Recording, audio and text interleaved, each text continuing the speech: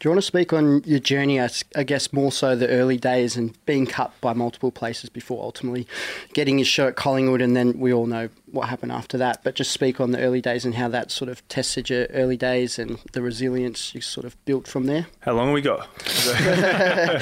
Plenty. I guess for me, I growing up in Geelong, if you're not part of the Geelong Falcons system, you're never seen as someone who's going to make it. So all I wanted to do was play AFL football. So I guess the first opportunity came as a 15-year-old. I was 14 for the under 15s. You get a letter in the mail, and you go through, and there's 120 odd, and they keep cutting that squad down, and I got right down to the end and was cut. And then the next year's top age went through the same process again and got down to the end and was cut. As a 16-year-old for the under 18s, same thing, and got cut.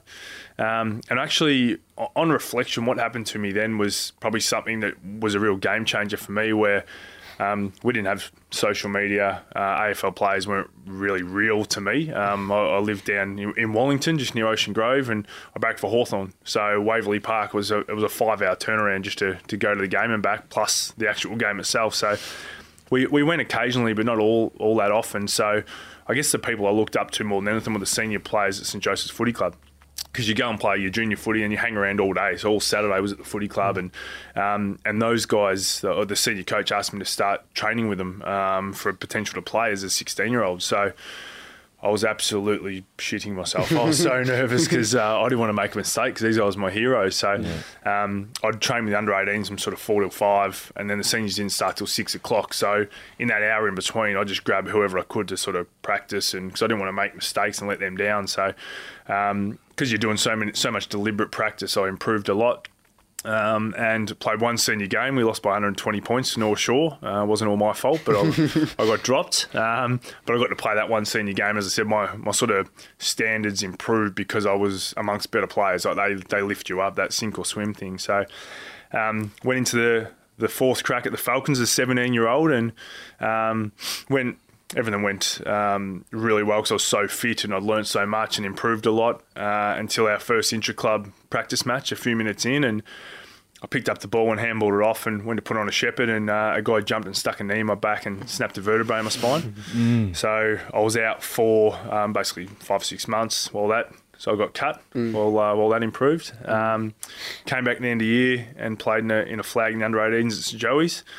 But I watched the Geelong Falcons boys win a premiership on grand final day on the MCG, and some of the guys in that team were guys that I'd played against all pre-season and went really well against, and I just felt I was good enough and just needed a chance. So that sort of drove me to grit the teeth and go a bit harder again, and was lucky enough to be invited back for a 5th time and played sort of every game that year and learned a lot. Damien Christensen and Mick Turner, they really put a lot of faith in me and trust in me and taught me a lot. And I guess from that perspective, what they did was they helped me become a better player and understand what was required. And in that year, we had a pretty good team. We had Luke Hodge, Gary Ablett, Jimmy Bartel, Brent Maloney, Matt Maguire, Tom Davidson, Luke Molan, Luke Vogels, Tim Callan, Tim Boyle, Joel Reynolds. There's about 13 guys from one team ended up on an AFL list. And, I actually won best player in finals amongst all those guys. So all of a sudden I had clubs interested in me and interviewing me and interviewing what I didn't know at the time, but school teachers and coaches and principal and all that. But missed out on the draft. But then the next day I had 8 clubs ring and want me to train for rook of this position with them, and decided that we'd go to Port Adelaide. They had sort of their profile of their list showed that they needed some key defenders coming through. So, and also for me to show I was prepared to leave home and move into state would show how much it meant to me. So went across there.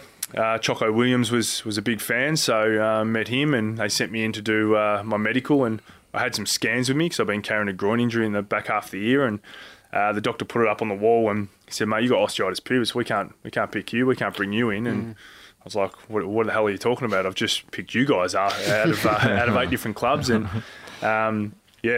sure enough, they put it up on the board and he goes, this injury, this overuse injury for the groin, so I was playing school footy and playing for the Falcons and training and all that, and body couldn't handle it. So they came in and Choco and the doctor and the GM sort of had a meeting in front of me and Choco was fighting for me, and the doc said, listen, this injury, we don't know how to really treat it at that stage, and no one had ever heard of it, and then every second player had it. Yeah. And they sort of made the call that it was too big of a risk. So they let me stay for the week that I was supposed to stay anyway. So I took a lot of notes and watched Chad Corns and Kane Corns and Treadray and Primus and all these guys and how they went about it. So I was like, that's where I want to get to. So I need to learn as much as I can. And got back on the Saturday. I was due to go to down to Lawn for schoolies with all my mates. Unfortunately, because I'd missed out with Port, I thought, hang on, I'm going to have to farewell to the boys. And they went down there. And I'd actually rang Hawthorn Footy Club because Hodgie had the same injury, but a lot worse. And they just took him pick one. So figured they weren't too scared of that. So I ended up, went there and spent a month there. Got to the day before the rookie draft and they brought me in. And they said, look, there's 4 of you. There's only 2 spots in order of priority. John Baird was number 1. Nick Stone was number 2. I was number 3. And Michael Georgiadis was number 4. And they said the Kangaroos have a pick before we do, and we think they'll take John Baird. If that happens, sort of Nick Stone and you. So next day, Kangaroos picked John Baird, Hawks picked Nick Stone, and then with the next pick, they picked Georgiadis because he'd played for Box Hill, Hawthorn's reserves, and I was sort of in rehab, and the coach had never really seen me play, so bit of a slide indoors moment where they changed their mind. So got into uni at Ballarat because I'd never been really in the Falcon system until that last year. So my dad's a builder, my brother's a builder. I can't hang a picture frame, so I knew that I'd have to work hard and get into uni. So got up there and had one of the best years of my life, just out of home for the first time. It's obviously good in a uni town, but met a lot of new friends, and the footy club was awesome up there at North Ballarat. Got to play VFL, so I was playing the same level I would have played anyway. Got to the end of the year.